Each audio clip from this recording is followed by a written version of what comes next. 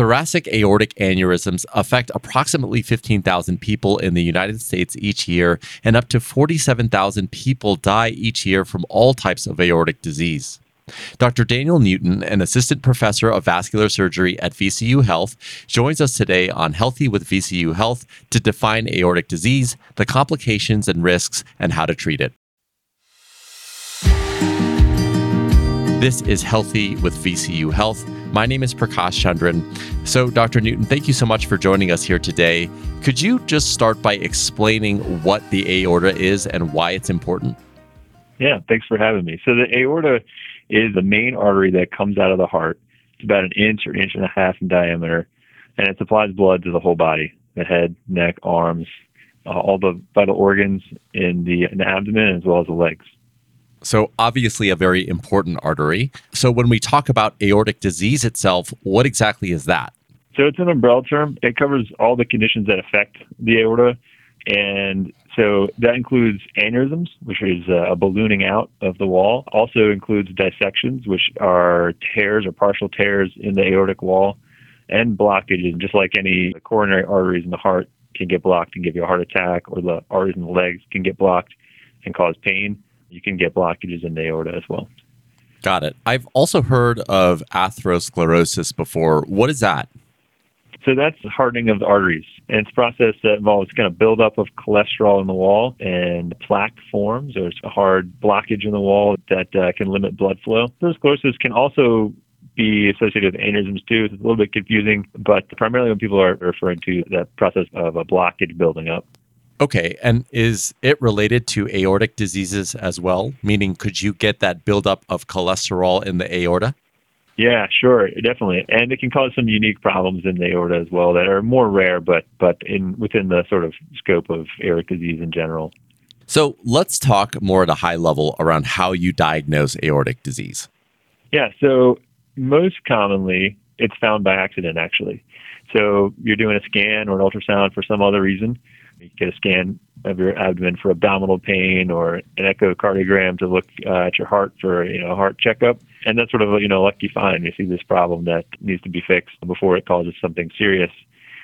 There is the sort of unique situation of an abdominal aortic aneurysm. That's unique because we actually do proactive screening for that. So folks that are over 65 who smoke or previously have been smokers should get like a one-time ultrasound done. It's usually part of the Welcome to Medicare package around age 65 to look for an abdominal aortic aneurysm. Also, folks that have a history of aortic aneurysm should get checked. And then there are some sort of genetic disorders that make you more prone to as well.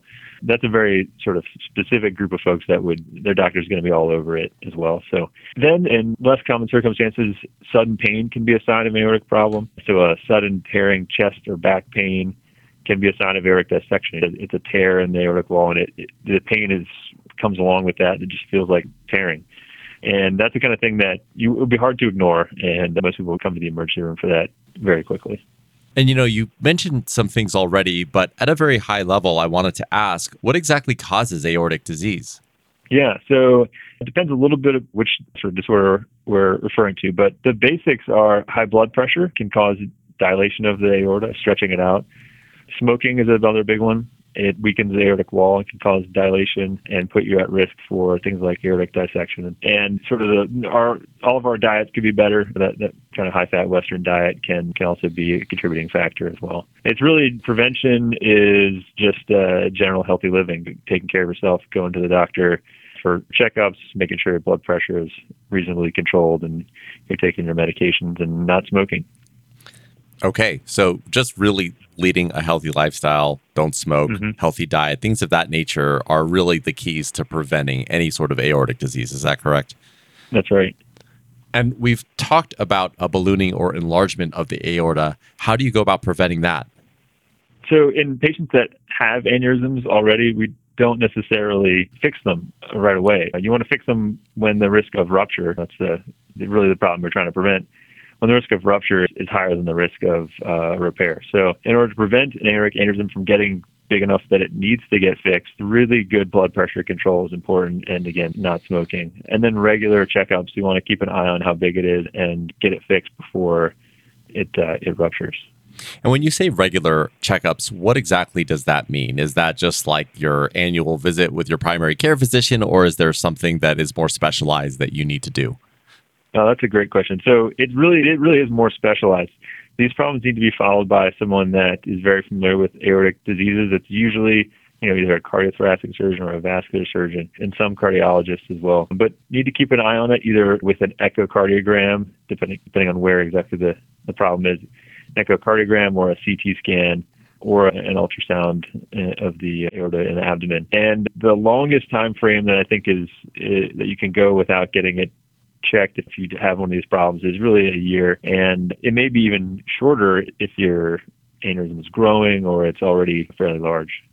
When we were talking about diagnosis, you were talking about people over the age of 65, and typically they kind of have that welcome to Medicare screening or ultrasound rather. I'm 40 years old. Does aortic disease affect people my age or younger? It's rare, but it does happen. It's primarily from genetic diseases, that things like Marfan syndrome or Ehlers-Danlos, vascular Ehlers-Danlos, they're, again, overall quite rare. And typically the patients have other physical features that will clue doctors into those sorts of things. So they don't tend to get missed, but occasionally it does happen. The other thing that can happen in younger folks is an aortic dissection or tear. Typically, that's going to happen in people with very high blood pressure or some other trauma or some other very acute kind of thing. So it is rare, but occasionally can happen. Okay, that's good to know. And I'm curious, what exactly does a patient do if they are diagnosed with an aortic disease? Yeah, so the follow-up with an aortic specialist is very important. It's not something that you want to sort of forget about for 5 years, because the aorta typically is going to get slowly larger, or the section can slowly get worse unless someone is watching it. But they can be monitored safely for a while, and it's not until it gets to a certain size or a certain severity that we actually intervene. And the idea is to prevent complications or even death from rupture or blood flow problems. It's easy to brush aside these visits, but they're really important. So that's the number one thing to do if you get an aortic disease diagnosis. The others are, again, just healthy living. So eating as well as you reasonably can, don't smoke, and make sure your blood pressure is controlled. The folks that have these diseases should maybe get a blood pressure cuff and monitor at home. Check once a day or maybe even twice a day while you're making changes to your regimen, and just make sure that the blood pressure is where it needs to be. Understood. And talking specifically about the aortic aneurysm, is that something that's treatable or curable? Yeah, very treatable. So depending on where the aneurysm is, there are different ways to fix it. So aneurysms close to the heart typically require an open repair, open heart surgery, if you will, to replace that section with a new piping. In aneurysms that are a little bit further from the heart, we can start to use stents, and that's a great minimally invasive way to seal off an aneurysm or dissection and prevent it from getting larger. And it's a much quicker recovery than the older style open procedure. And it's done through usually some very small incisions at the groin and the femoral arteries. Okay. And just more broadly, what are the treatments available for aortic disease? So medical management is sort of the first, right? Just keeping an eye on things, getting the blood pressure down, improving our lifestyle, and keeping an eye on things. And for a good chunk of patients, that's all they're ever going to need. If the aneurysm or dissection gets to the point where it needs repair, then surgery is kind of the only option. So speaking of surgery, what happens after surgery? Like, how fast is the recovery time, and what can a patient expect? Yeah, so there's two different pathways. There's the open heart surgery folks. In that kind of situation, you're going to be going to the ICU afterwards. Typically a couple days in the ICU, and then a couple more days outside of the ICU. And then afterwards, there's going to be certainly some pain, but typically within a month or two, you're kind of getting back to your regular life. For folks that are able to get the endovascular repair, that's stent repair, recovery is a lot faster. So typically it's going to be about a day or two in hospital. And then within a couple of weeks, folks are feeling well enough to get back to work. Yeah. Okay. And just for patients that are living with aortic disease, and you talked about a number of ways that it's medically managed, what is that like? How does a patient actually live with aortic disease? Yeah. So the good news is that with careful follow-up, people do very well.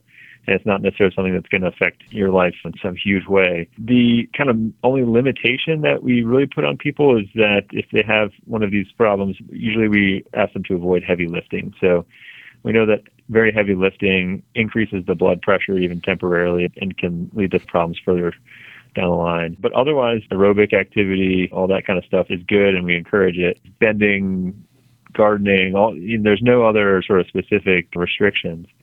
After surgery, it's also important to continue to follow up with your aortic specialist, because usually other parts of the aorta need to be watched, or your repair needs to be watched to make sure it doesn't develop any problems down the line. And with that careful follow-up, any of these rare problems that can pop up can usually be dealt with fairly easily. Okay, understood. Well, Dr. Newton, really appreciate your time today. Is there anything else that you would like to leave our audience with regards to the aorta before we close here today? Yeah, I mean, I think it's something that is very treatable if it's found and followed up on.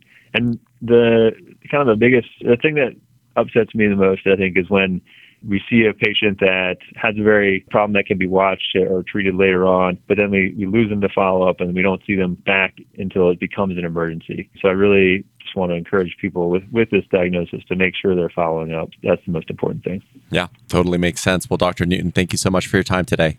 Thank you. You've been listening to Dr. Daniel Newton, VCU Healthy Pauley Heart Center vascular surgeon. To learn more about coronary artery disease or other heart disease items, visit vcuhealth.org/heart. To schedule an appointment, call 804-628-4327. You can also check out our website at vcuhealth.org/heart. Follow us on Facebook, Twitter, and Instagram with the username handle VCU Health Heart. And if you found this podcast helpful, please check out our entire library from VCU Health at vcuhealth.org/podcast. Thanks for checking out this episode of Healthy with VCU Health. My name is Prakash Chandran, and we'll talk next time.